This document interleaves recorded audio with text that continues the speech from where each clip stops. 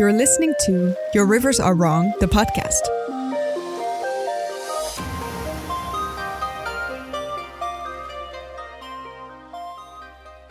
Good morning and welcome back, everyone, to the Your Rivers Are Wrong podcast, where we stand at the crossroads of world building and storytelling and talk about it just a bit. I'm one of your hosts. My name is Dante. That was a good start. That was a good try. Yeah, right? It was a great start. And I'm the other host, and my name is Marilyn. Awesome. And we're going to spend today talking about the things we have noticed or realized about the world of world building and storytelling and how we can share these stories and break down exactly what makes them tick.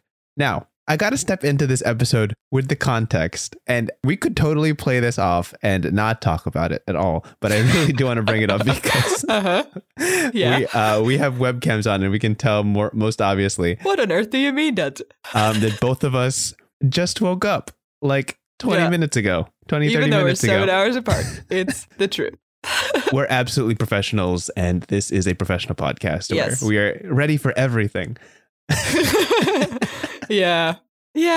What? This is episode 43. Wow, we're getting pretty deep, which is really exciting. Yeah. When we're recording this, actually, the first episode of the podcast will drop, which we recorded way back before Christmas, I think. Yeah, we did some good prep for this season. Unlike, We tried to get 4 days before, and then it's like, hey, we still need to edit this? Yes, okay. Yeah, we got a little bit ahead of ourselves. So Which is good. We'll see how far it gets us. As we're stepping into 2023, we're making sure we get things done on time. So any updates, anything you want to tell the audience about before we step into our first topic? I do have some things I want to bring up of recent events, but please do. I'm going to link it into our actual topic. Oh, okay, okay. I don't think I have any general stuff. I made some really good noodles yesterday, and I know this is probably not important enough for like the first things in the podcast, but honestly, I can't stop thinking about them because they were so good. And I was so proud of myself because I was eating pretty badly like last week, like a pretty chaotic and stuff. Amazing, and usually I make like a big batch of it and then I have like food for half a week, right? Because I'm just cooking for myself. Yes. This one was so good. And the second day was even better. And the third day was even better. And I was like, okay, I'm stepping up my game here. So I just wanted to share my achievement of leveling up my food game for the past few days. I think that was a necessary update. You're actively improving on a day-to-day basis on this specific meal? Is that what I'm hearing here? No. But what it is like some foods, because then they simmer for a day, they get better because all the flavors get like mixed up more than when you eat it right out of the pan, basically. And that's what happened with this meal. And usually it gets worse the second day, like a little bit more mushy. But this one was really good the second day. And I was like, wow, this is great. Listen, these are the hard-hitting topics. I don't know if I'm topics selling this, but it was really good. We bring to the Your Rivers Are Wrong podcast. Obviously. Yes. Please move on. I guess tangentially, because I can bounce off of that. I can work with that. My coworkers go ahead. Are so invested in a Netflix series called Singles Inferno, which is what you would expect. It's like a Survivor, about this, I think. Yeah, like a reality thing, sort of reality dating show. Everybody's stuck on an island and stuff. And on the first episode, which is the only episode I've watched so far, there's one guy who knows how to cook, which is very useful on an island where clearly nobody else knows how to cook. Fair enough. Which means that I'm rooting for him because he seems capable and helpful and is doing his best to make sure everybody lives. He has actual real life skills as well instead of just like being like edgy and epic in Survivor. Yeah. And I feel like I can spoil this because this actually is pretty darn interesting. And I can also tie this into the topic we're talking about today. I'm all ears. On the first episode, the one that he cooked on, he got 0 votes from any of the other contestants as like a desirable candidate for dating. And I'm like, oh yeah, because this is also dating, right? But do you vote people out as well, or is it just voting for who you want to date? You send people an anonymous letter telling them that, hey, I'm interested in you. It kind of tells them their value or worth on this island. But it's not like every episode someone leaves. No, it's not. They just sit there for like 10 episodes. Okay. No one knows. This guy who did so much got 0 votes, and I was furious. I'm like, all of you would be starving right now if it wasn't for him. Why does nobody value that? Why does no one appreciate the cook? Yeah. Yeah, we'll see what happens. I don't know if I'm going to continue the series, but it's what my coworkers You sound about, pretty and I cannot avoid it. invested. Didn't you have to like figure out like 6 episodes before like a finale for this week or next week or something? What did you say about this? Like you had to watch, right? What's that, this thing? Yes. It was this. I was supposed to watch all 10 episodes before the finale that is airing today. And I didn't. I watched 1 episode. Well, I guess we can just skip this podcast. You know, if you just start now, I think you might make it. I got a couple episodes queued up if you want to share. We could get to episode 2. Lovely. But for the rest of you, we should probably continue this podcast. This leads very, very, very well into my topic for today. I did notice a little bit of a trend, Marla. I don't know if you caught it. The first episode was introductions. The second episode was immersion. And I'm like, is this an I theme? Is there an I theme going on for this series? Are you manifesting that theme now? I'm I think you are. manifesting it right now. The topic. This is the bridge we're in. I'm feeling it. And I led you right to that bridge to the point that you already said the topic. Today, we're going to talk about investment. Character investment. Investment. Yes. Yeah, okay. That's you're continuing the line here. I like it. And for people who don't know about this podcast, this is not a financial podcast. We're not going to talk about how you can manage your stocks. Please. Not that kind of investment. Today, very specifically, I want to talk about character investment. And the 2 sides of this conversation that often pertain to us in our a bit unique situation. Investment in a character as a reader or watcher of a story, and investment in a character as a player or game master in a tabletop setting. And how we navigate that, how we recognize it and bring it up and set it up so that people can be properly invested in characters. I kind of want to pinpoint what makes these characters worth investing their time and energy into to foster more compelling narratives and recognize it when it happens.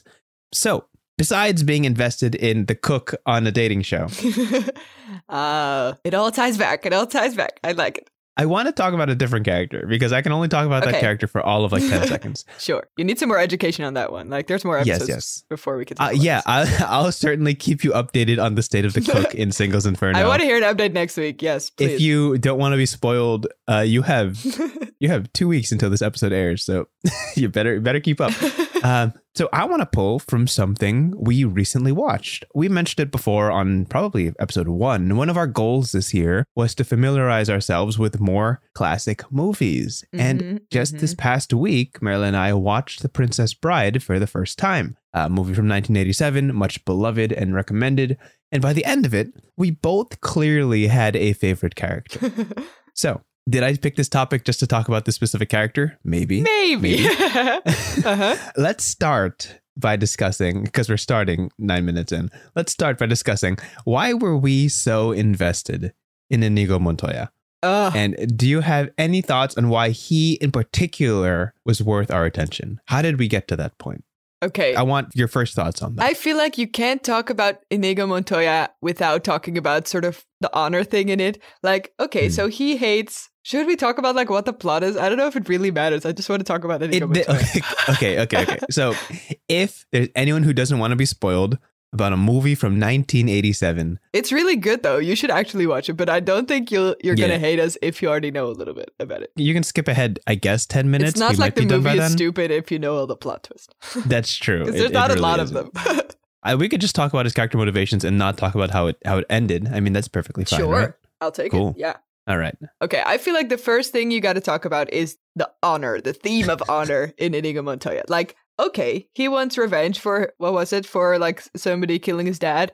Okay, yes. Aside from, that he wants to kill the person that did it, which is maybe less ethically good, but still, he does it in a sort of honorable way. It's a revenge thing. His main goal, basically, is just to find this person and kill him. And then in every instance of where we actually see Inigo Montoya on the screen, interacting with people, interacting with thugs, interacting with our very handsome, blonde-haired, Zorro, like, outfitted main character, he is technically the enemy in one of the very longest sword fighting scenes I've ever seen. Right. Like, they're against each other, but they're doing it in such a friendly, interesting, honorable way. It's more like, let's play this game, shall we? And then they do it, like, to the death, kind of. They do want to, like, hurt each other, I guess, or how do you say it? Like, keep each other from moving forward or winning. But they do it in a very honorable, we both know the rules of this thing. And I think that's what's really likable about it. That's the first thing that came to mind.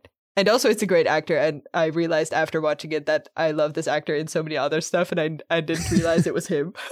Mandy Patinkin, who is amazing in every way. That scene that sets him up is pitched at the start as a villain or working for a villain. Yeah. And even in that situation, when he is tasked to kill somebody in pursuit of main character girl, he presents himself in a way that is like, I don't really want to kill you.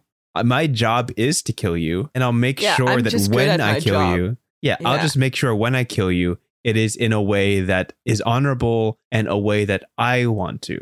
Which is on a fair ground, fair fight. You have your weapon, I have a weapon, and we just battle with our own talents. Let's get at it. Yeah. To the point that he's like lifting the chaser like off of a cliff to make sure that he can stand on solid ground and rest before the fight happens. There's clearly no haste to this fight. Which is so nice of him. Yeah. In the circumstance. Right. And in this story that follows this character in pursuit, Dread Pirate Robert, this character is intriguing. He just comes out of nowhere and is just like, let's give the main character a fair fight. And is equally as talented, if not a little less so, obviously, to highlight the main character. That's a side character's job. But also, we just kind of watch him tell a story while he's sword fighting. Like, we learn more about the story through his own insights, through his own motivations. And it's kind of like a meet cute. A little bit. You know, a classic sword fight meet cute, you know, in every... I mean, isn't it though? Like we don't know anything about Inigo Montoya before the sword fight. And then, you know, he kind of chit-chats on as they sword fight to the supposedly death. Yeah, one of my favorite moments in that fight was like after he pulls the main character up from the cliff, he's like, if you need to rest, just rest. Like sit down, relax. And once you're ready, we'll fight to the death. And it's just like, oh, who is... It's so nice. It's so the friendly. Audacity. I mean, plot twist, I guess. He turns out, or he ends up, I guess, on the good guy's side, right? Inigo Montoya. But was that really a plot twist, or is it like something... No, he's too nice. Yeah. Yeah. Also, we love him too much, so he should be on the good side. I like this for the movie. But even if he wasn't, like, even if Inigo Montoya would be the villain for the entirety of the movie, then still it would be so lovely because no villain is ever fair. Like, what does a fair villain look like? Is that a villain? Like, can you be a villain and still be fair? I guess Inigo Montoya was doing it in the sword fighting scene. And then, you know, plot happens and things happen and then he came over to the good side. But but still, like, I like that as an idea in general. And I think this is the perfect example of it. Yeah, I think when it comes to emotionally investing in a character in a story, right? What Inigo Montoya does really well is that he's respectable. He's not somebody you want to root against. He's not a character that makes no sense, so to speak. I mean, it is a bit weird what he's doing, right? But him as a concept, as a being, like, he clearly has good motivations in that he wants to chase down the person who killed his dad. He clearly has respect for the people around him. Like, he's not underhanded or dirty. Like, yeah, that's true. Once you realize that this is a character that like has values and morals and ideals and is willing to stand by them, then you can start to look at him and see like, is this a character worth rooting for? And that's kind of where investment starts. Are you sympathetic with the character? When you're sympathetic with a character, it's easier to root for them. When you understand where they're coming from, whether sympathetic or empathetic, this man is clearly mourning the loss of a loved one and wants revenge. We can get that feeling. That makes sense. I personally can't empathize with somebody killing my father in a sword fight, but I can certainly understand the feeling of loss. And I hope not, no. In this day and age, in 2023, I don't know what happened to your dad. You know, I don't think you ever talked about him. So I will never know if you don't. You know. The idea of a character being someone you can relate to is a big deal in character investment. And as wild as Inigo Montoya's story is, we can find that shared point in understanding the feeling of loss. And therefore, we step into the mindset of like, is this a character I care about? Is the fate of this character something that I want to see through? Yeah, I think that you hit the nail on the head there. And specifically because the way at least I experienced this movie, The Princess Bride, it was sort of like, I was kind of looking at it not being super invested in the characters, right? Because it's kind of your most average medieval fantasy setting you can think of, right?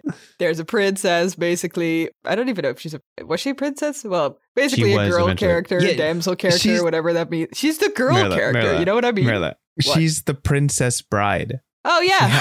Oh, my God. Oh, yeah, it's That's in the name title. of the series. Wow. Look, okay, so that's how invested I was. I didn't even remember that it's literally the title. Yeah, title character. Okay. Yeah. Cool. But I just want to say that compared to the other characters in here, there are more that are really likable or quirky likable in a way. But I think Inigo Montoya really is more like that you honestly start liking him instead of that you kind of go with it because the movie goes with it. Right. Because the movie is pretty like quirky and humorous at a lot of times, right? Which is great. It's a great movie. Mm-hmm. But that also means that sometimes you're more out of it than what might happen when the movie was more of a dramatic genre, I guess. And I think because Inigo Montoya is one of the characters that is more, I guess, honest about things in a way. Like, he's not as quirky as some of the other characters. He's funny. Like, in situations, he's great. But also, I remember that one scene where he chases the guy down through the castle with the like 6 fingers, I think, and then he goes pretty crazy because that's the guy that, spoiler, killed his dad. Yeah. And I remember that I was surprised how invested I was because Inigo Montoya was so invested in it. You know what I mean? Right. And with other places in the movie, like, I don't know, when they escape the jungle or when the guy is in the dungeon place being like tortured and stuff, I was still kind of going with it for the movie. And I don't think that was happening with Inigo Montoya, which is great. And I think that's also why it's my favorite. He definitely sold the setting and the concept of the story. It was super convincible. Convincing. Yes. Convincible? English. Cool. Yeah. Yeah, it's always so great when there's a character that's simply logical, right? That understands the situation they're in and takes logical, reasonable steps to like resolve it. Sometimes when a character is pitched to us, we can't get behind them because they simply make illogical decisions. Like many rom-coms that I cannot find myself invested in because characters just make these ridiculous assumptions and decisions that are impossible to root for because they don't make sense. They're not logical. But Inigo Montoya in this ridiculous story, and truly, it's pretty ridiculous. Yep, which had to be some sort of satire. This whole medieval fantasy. He seemed like a real human being who was trying to resolve a real human problem. And like there was that scene where he was like banging on the door trying to get through and you could feel his frustration in the moment. And I'm just like... Yeah, that was maybe my favorite part. Yeah, that's exactly what I meant. Yeah. This is the comedy. You have no right being so You have no right pulling at my heartstrings. How dare you, Mandy Petty Kid? How dare you, Inigo Montoya? And that's what I feel like. That's where I feel like character investment starts with. The character has to be logical. They have to be relatable, and they have to be someone you can sympathize for. Because if they don't have those, they don't satisfy the qualifications of being a human being. Yeah. You know? And specifically in a movie surroundings, or in this case a movie, but like the setting or the, everything else but the character. If that has a specific tone to it, and then you break that tone by a more human approach to things, I think that's a more general way of doing it also. It reminds me a little bit of some parts in Critical Role where suddenly they can turn from like very quirky and funky and just fucking around with their friends to like a very serious dramatic scene, and you're like, oh shit, things are real now. Oh shit. That's the same feeling, I think, when you're kind of unexpectedly pulled in. I guess you're just hanging out with the quirky side of the movie, and then you're unexpectedly pulled in by the serious side, and then it's love. When you're not ready to be attached to a character. Yeah, that really does help, I feel. Yeah, or does help sell it. And it ties into characters having depth, being more than just a caricature or a tool to progress the story forward. The more you can feel like this character can exist outside of this world as a functional being of society, the easier it is to invest in their fate. Which kind of, just a little bit, leads into the second half of this conversation. How do we work to design characters or foster characters in these tabletop settings that we play in to make them characters worth investing into? And I have a little bit of an anecdote here. Just 2 days ago from this recording, I play Sunday nights with my friends, a D&D campaign that I've been running for a little over 2 years. And finally, nice. After many reschedules, this past weekend, they beat the final boss of their campaign. Oh, congrats. That's pretty good. They struck the final blow. They got through 2 phases of obstacles, and they all got their kicker one-liners. Yeah. I had these little monologues planned out because the bad guy's a talker, right? I had these little monologues planned out to tap into their backstories and really press them on their identity, like mid-fight, and they always got a chance to retort. But that fight resolved. And I played the happy music and I was like, okay, guys, we're meeting again in 2 weeks and that will be our last session. Oof. And immediately we started rough. discussing how we would miss this motley group of characters. So as game masters and players in this tabletop setting where we basically write stories on the spot, how do we get to that point? To the point of investment in the characters that we create and create stories where they can grow and thrive. How do we get to a point in that we miss them, these fictional characters, when they're gone? How do we foster character investment? And I want to start it off, this conversation, by saying that it starts from the very beginning. Like how you kick off this story is really, really very important, right? We tell people who bring characters to a tabletop setting that they have to have a backstory, what defines their character, what they've already gone through prior to the story happening, right? From a game master's perspective, someone who's basically writing most of the story or most of the scenarios in the story, it is so important to give weight to that backstory. That it's not just the context of who they are now, it is also going to be context for what they run into in the future. As a story progresses, it's very, very important that what has turned them into the person they are today is still relevant moving forward. So if they've gone through any strife, if they've gone through war, if they've gone through heartbreak, if they've gone through loss, that is a point of realism for that character. A way to turn that character more real or make them something worth investing into is to continue pressing that point and let them express how that has changed them, that has shaped them, and how that shapes the decisions they make at the present. And it also, I think, functions as a sort of timeline, right? A sort of anchor. Because if, after a year of traveling with these people, suddenly the reminder of the lost one causes a really different reaction in them, it also means they have changed a lot. Not that this is like hey, let's check in and hit them over the head with the reminder of the loved one again. Let's see how they're doing now. Sure. Shouldn't be it. But the fact that over time, they as a character ideally change or grow and develop in different areas, maybe find, a different emotional response to things, also means that in comparison to things that happened previously, they have a different attitude. And that is really a visible, or I guess quite literal, direct way of touching that change that happened in their character and seeing it play out in front of you. Like when a character would previously be, I don't know, super angry all the time or very easily like ticked off and then suddenly fly into rage. If then at some moment a situation occurs where everyone knows, oh, this can be it, they're going to go off, this is going to get real bad real soon, and they don't, and then they find the constraint within themselves because for some reason they changed or they have, this is important enough to them that they want to maintain a diplomatic position, whatever. It's really meaningful because that the previous versions of this situation would have completely been like fight to the death. Exactly.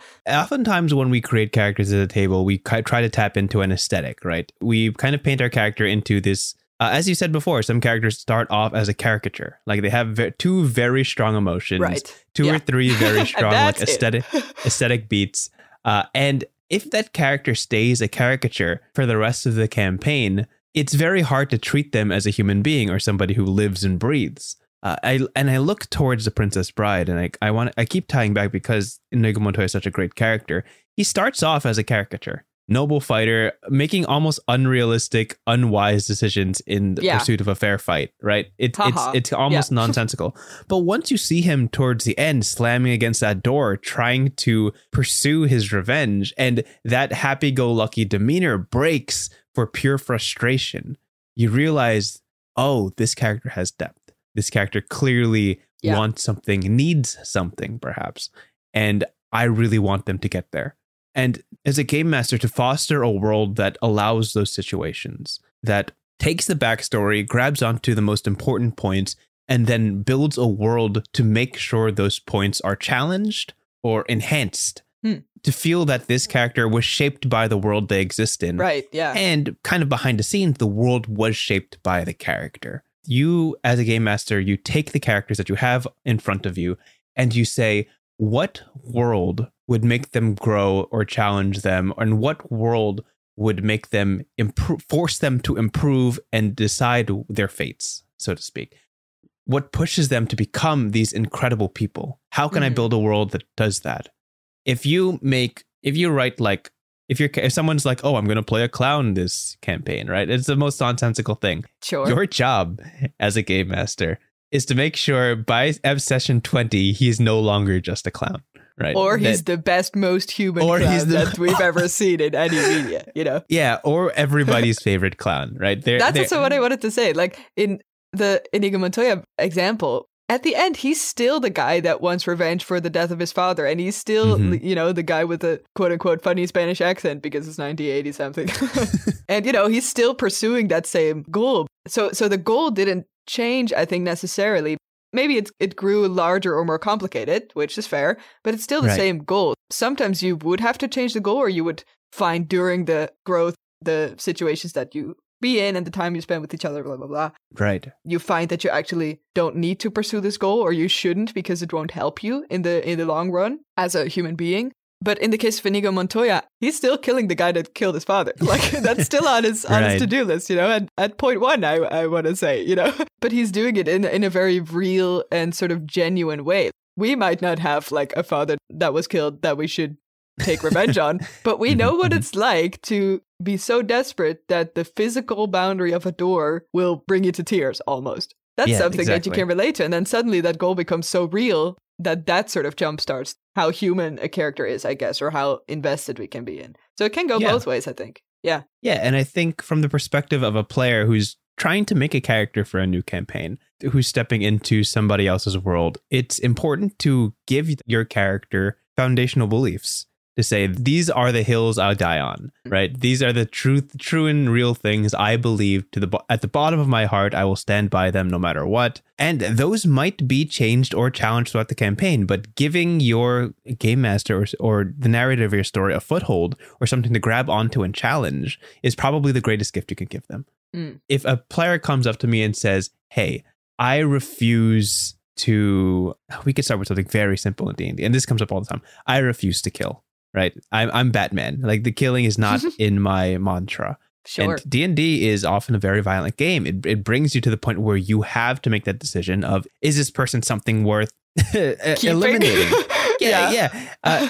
When brought to the situation of when you are confronted with the villain and they've done so many atrocious things, do you keep your creed in this moment? How much have you lost to get here? And is revenge the answer? And how much will you lose to stay with your own ideal? Yeah, exactly. Are your ideals worth keeping, or is it necessary for them to change? Give your character these strong foundational points and define them so that your DM knows what to challenge you with. If you're like, I'm wishy-washy, my character can do anything, be anywhere, whatever. A very, very good DM can work with that and help define those ideals across the campaign. But it's so much easier for them to be like, hey, I know you care about this. So this was made for you. It is your time to make a decision and your time to define who you are moving forward. And those are often the points where you learn to be very invested in your character's decision and where they go moving forward. I feel like we've been talking about DMs also quite a lot now. But as a player, in the case of tabletop RPGs, you initiate your own character mostly. So in a way, you are the storyteller as well. Yes. But once your foundation is built, as you say, you kind of have to live through it. Because that's the point of an RPG game, that you spend a lot of time in this character. And through that, hours of gameplay, you find that development as you go. That's quite unique in comparison to other media. It's such an interactive, kind of intuitive, maybe, process. And I think it's nice to talk also a little bit about that, because that's a very different way of, I guess, being invested in a character, specifically because you made it yourself. Yeah. The realization that you decide every single one of this character's decisions is a step in the process of realizing that you are responsible for this character's growth, so to speak. You can keep them a caricature if that's what you really want. If that's your joy in this story, could be fun. No harm in that. But yeah, could be fun to keep them to these foundations and truly keep them this static character in a dynamic story. If that is your role and that's what you feel is the best way to tell it, then so be it. But I feel like the investment will grow in this character if you start thinking in their headspace and being like, what would they do in this situation? To humanize them and make sure they make decisions that are, as we said with the previous half of this conversation, respectable, relatable, and sympathetic. It's a conscious decision, and you have to make it like multiple times throughout a session, multiple times throughout a campaign, and you make that decision often enough, you start getting into the character's headspace and realizing how they could exist as a proper human or a functioning being, not necessarily human, actually, in D&D. But yeah, I think that is such a fun journey, and to the satisfaction of getting to the end of the campaign and realizing that you're going to properly miss this fictional character is such a revelation, and such we were pretty sad by the end of it. We were like, it is a wonderful story, and we're happy to wrap it up because it has been 2 years going. I can imagine. Oh, that sounds so great. And I told them, just to push the point, listen, next session, you guys are writing the epilogue. You tell me where your character goes in a week, a month, a year, and 10 years. And the world will be shaped by your decisions. That is simply how this campaign ends.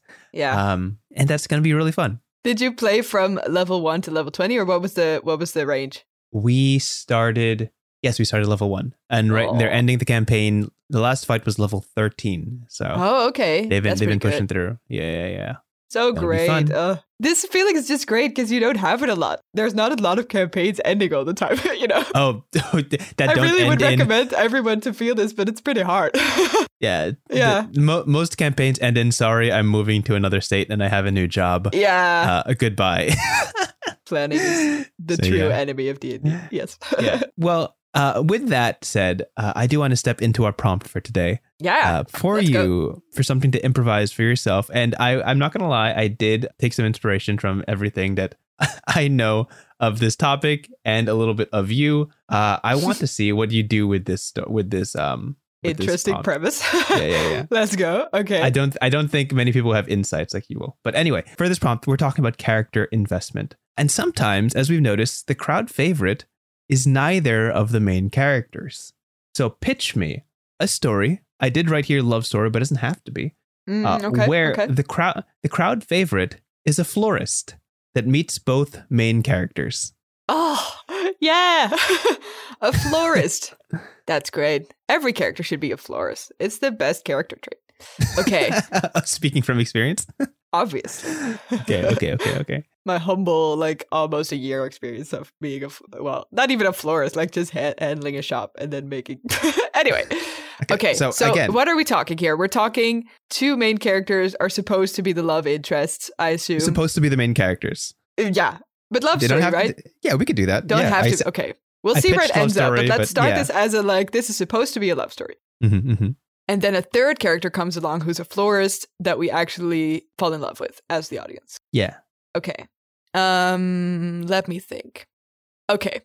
It's late summer-ish, and we're in a sort of... I want to try to set this up. I'm feeling it. Usually I'm just I guess this happens, and I guess then this person comes along. I don't know. Set the scene. Paint a picture for me. Yeah. There we go. It's coming along right now. It's late summer. This is Oh, I'm sorry. I have to premise. We're improvised. This is an improvised prompt. This is not a script. Yeah, we're not reading off the page. Don't judge me, please. Don't. Off the cuff. Okay, go ahead. I will judge myself. Don't worry. Sorry. Okay. Late summer. It's late summer. There we go. Mm-hmm. Bringing it back. We are in a smaller town, a village, somewhere in the outskirts of a bigger country. This is a place full of meadows, small roads, lots of people traveling by, but never stopping. But there's some people that live here. This is a small, humble town. What they actually are famous for is their late summer celebration. I guess the end of the summer festival. And that is happening today. And This festival is kind of inspired by the medieval knights thing that you showed me, where a bunch of guys ride on horses and break lances for the entertainment medieval times of the public. For people on the Northeast. I didn't know what this is, but it was lovely. Yeah, please look it up. So this is a sort of, Bren fair, but then sort of also half not. It's also a fruit market, and, there's some people throwing darts and winning prizes. It's a kind of fun fair kind of idea. Then I think for the main celebration is basically people bring out their favorite dishes, and whoever wins the best dish is basically the queen or the king of the summer celebration. Got it. I'm following. Yes. So one of the people that is part of the organization of this festival is, let me see. We'll just call her Flora because I'm inspired. She's called Flora, and she's a florist. She's the florist of the town. A lot of people love her. She has the smallest shop you've ever seen. There's not so many people that you can fix a full-size florist shop in this town. But she's doing her best. She's making the small bouquets. She's selling plants, and she's very excited about it and very lovely. Flora is one of the most excited people about this festival ever because she loves summer. She loves flowers, and whenever there's a celebration, there needs to be decorations, and she's on it. Let's go. Everyone loves her for it, but she's by far the most excited about the organization. I guess the butcher is also in the organization because he wants to sell his stuff, but he's more of the numbers. And then Flora's like, but does it capture the spirit of Late Summer Festival? You know, this is Flora. I see. And then I guess, let me see. The two main characters both come in for, you know, the crown of the summer celebration. Of course. I think now that I've named Flora, I should probably also name the other ones, but I'm so uninspired. Give me some names, Dante. You do it. All right. The guy is Timothy. Timothy. If you want a nickname, Moth is his nickname. That's cool. Moth. Okay. Wow. Yeah. Okay. Yeah. And then the girl is named dang it, I keep thinking of Flora. Flora's not the main character. Gosh, this would be a fantastic if someone could make a pun off of Moth. It would be amazing here. We're working with it. Names that have the word flame, fire. We could be really dumb and say Fyra. Fyra. I mean, we have Flora already. I literally don't care. No, Let's go. Okay. Timothy alias Moth and Fyra. Fyra sounds like a main character name. Let's be honest. Yeah, that's true. That's true. This is why she is the main character, because she's literally have that name. Her parents were like, you know, I want her to be real important, so let's just name her Fyra. Yeah. Okay. So Timothy is, you know, a young man, a handsome young fella. Naturally. Who is, in comparison to the very happy-go-lucky people of this festival, this is a long prompt.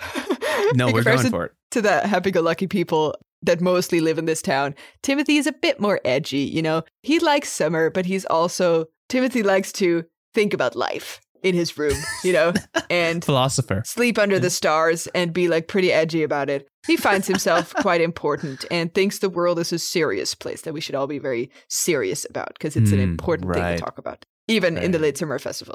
So his mom said, okay, maybe, you know, you should go out a little bit more. I know that you're fine and, you know, you enjoy what you're doing now, but, you know, there's so many beautiful, lovely people out there. And I feel like you never really visit them. So why don't you just bake something for the festival?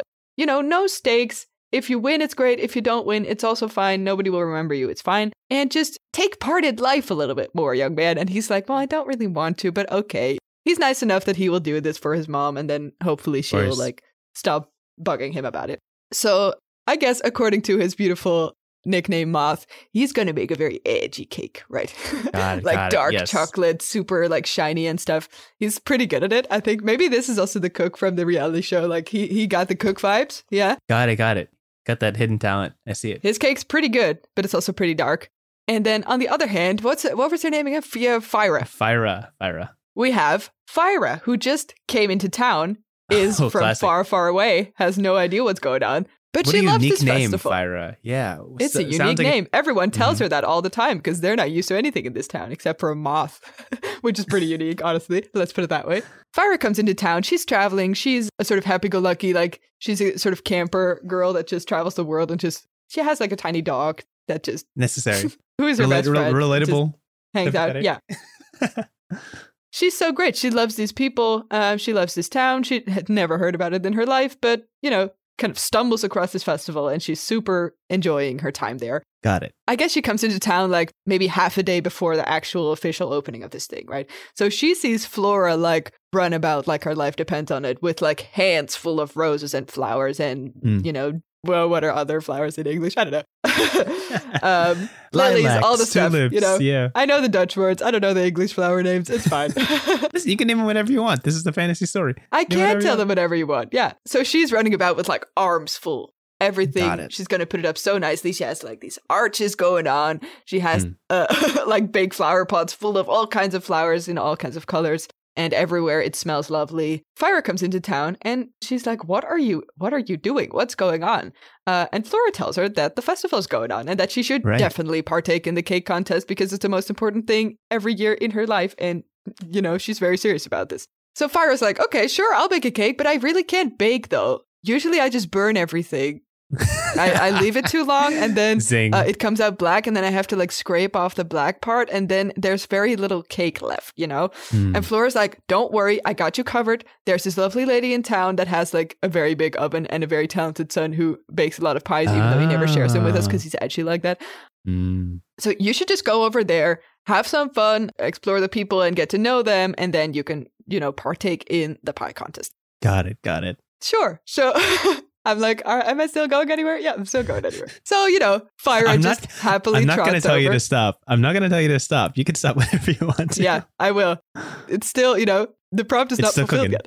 It's still cooking. Let's maybe make this a bit more efficient. She meets Timothy, who is just finishing his own cake with the precision of a knife maker, like a swordsman, finishing his craft. He's very serious about things, including the precision cake making.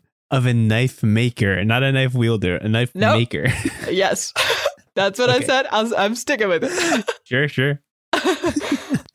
Okay, long story short, they both make a lovely cake. Timothy's is good, but very edgy and dark. Fire's cake is a little bit less edgy because she's just not so good at pie making. It smells a little bit weird when it comes out of the oven.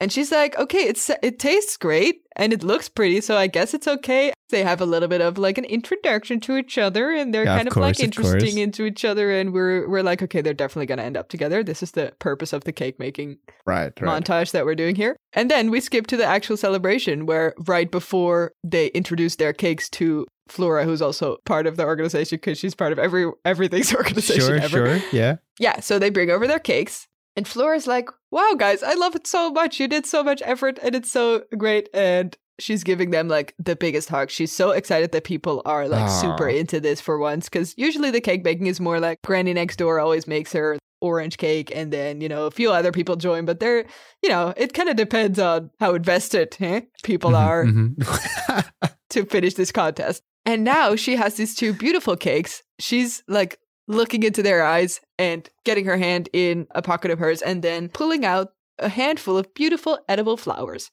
And then she puts a few of them on the dark cake that suddenly becomes very colorful and very lovely. Sure. And then she puts some of them that have the most lovely smell on the one Fire was making. So to and drown she out the completes burning their sensation. cakes as if she's never done anything else in their life. And both of them kind of are surprised by her and weren't ready for her flexibility and her beautiful problem solving in terms of cake territory. So now maybe they're not, Flora's pretty cool is kind of the end of this.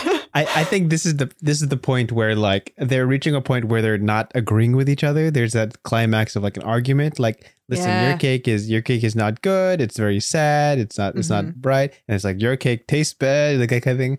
And then Flora is the kind of person who comes out of nowhere and is just listen, your cakes just need a little bit of each other. A little bit of love. Yeah, a little bit of, a little bit of, I feel like she would give them the edible flowers and they would touch up each other's cakes and oh yeah, really marry their concepts. She facilitates. Yep. Yeah. That's what it is. Ta-da! And the story ends and the couple kisses and we never get resolution for Flora. Like every piece of media where you actually love the other characters more. Yeah. I'm sold. I'm invested. Tell me more about Flora. I'm ready to see what else she does because she's clearly capable and she's so capable. She runs this town by her own, baby. Yeah. This is Flora's Town. The title of this movie, Flora's Town. Yeah. For sure. Anyway, that's all the time we have today. Thank you so much. That's more than the time we have, I think. Thank you so much for that answer to the prompt. And we will be back next week. Marla will be hosting episode 44. Yeah. Super duper exciting. Well, I'm getting ready for that. We'll keep you updated on the movies that we watch. If I continue to watch Singles Inferno and other Please update wonderful... me about whoever is dating whoever. I don't want to watch this, but I just want to hear your opinions. You'll hear my frustrations. Yes. About please share them with me. Frustratingly beautiful people making bad decisions. As you do. Every reality show. There you go. And if that's not a story, I don't know what is. Join us next time as we world build and storytell, and as you create these worlds of your own and tap into the endless expanse of your own imagination. Always, always remember just one fact of life, one simple rule. It can't be changed, which is your rivers are wrong. Yeah, they're pretty wrong. We'll talk about maybe next time. Maybe. Have a good one. Maybe. Goodbye. We'll never know. We'll never know. I think we need sleep. Have a good one. Bye. See ya. Thank you for listening to this episode of Your Rivers Are Wrong. If you have ideas for topics, prompts, or you just want to share your thoughts, please reach us at yourriversarewrong@gmail.com. That's yourriversarewrong@gmail.com. Also, a big thanks to Maarten Schellekens, who created the intro and outro music for our podcast. And most importantly, thank you for listening. We hope to see you at the next one. Bye.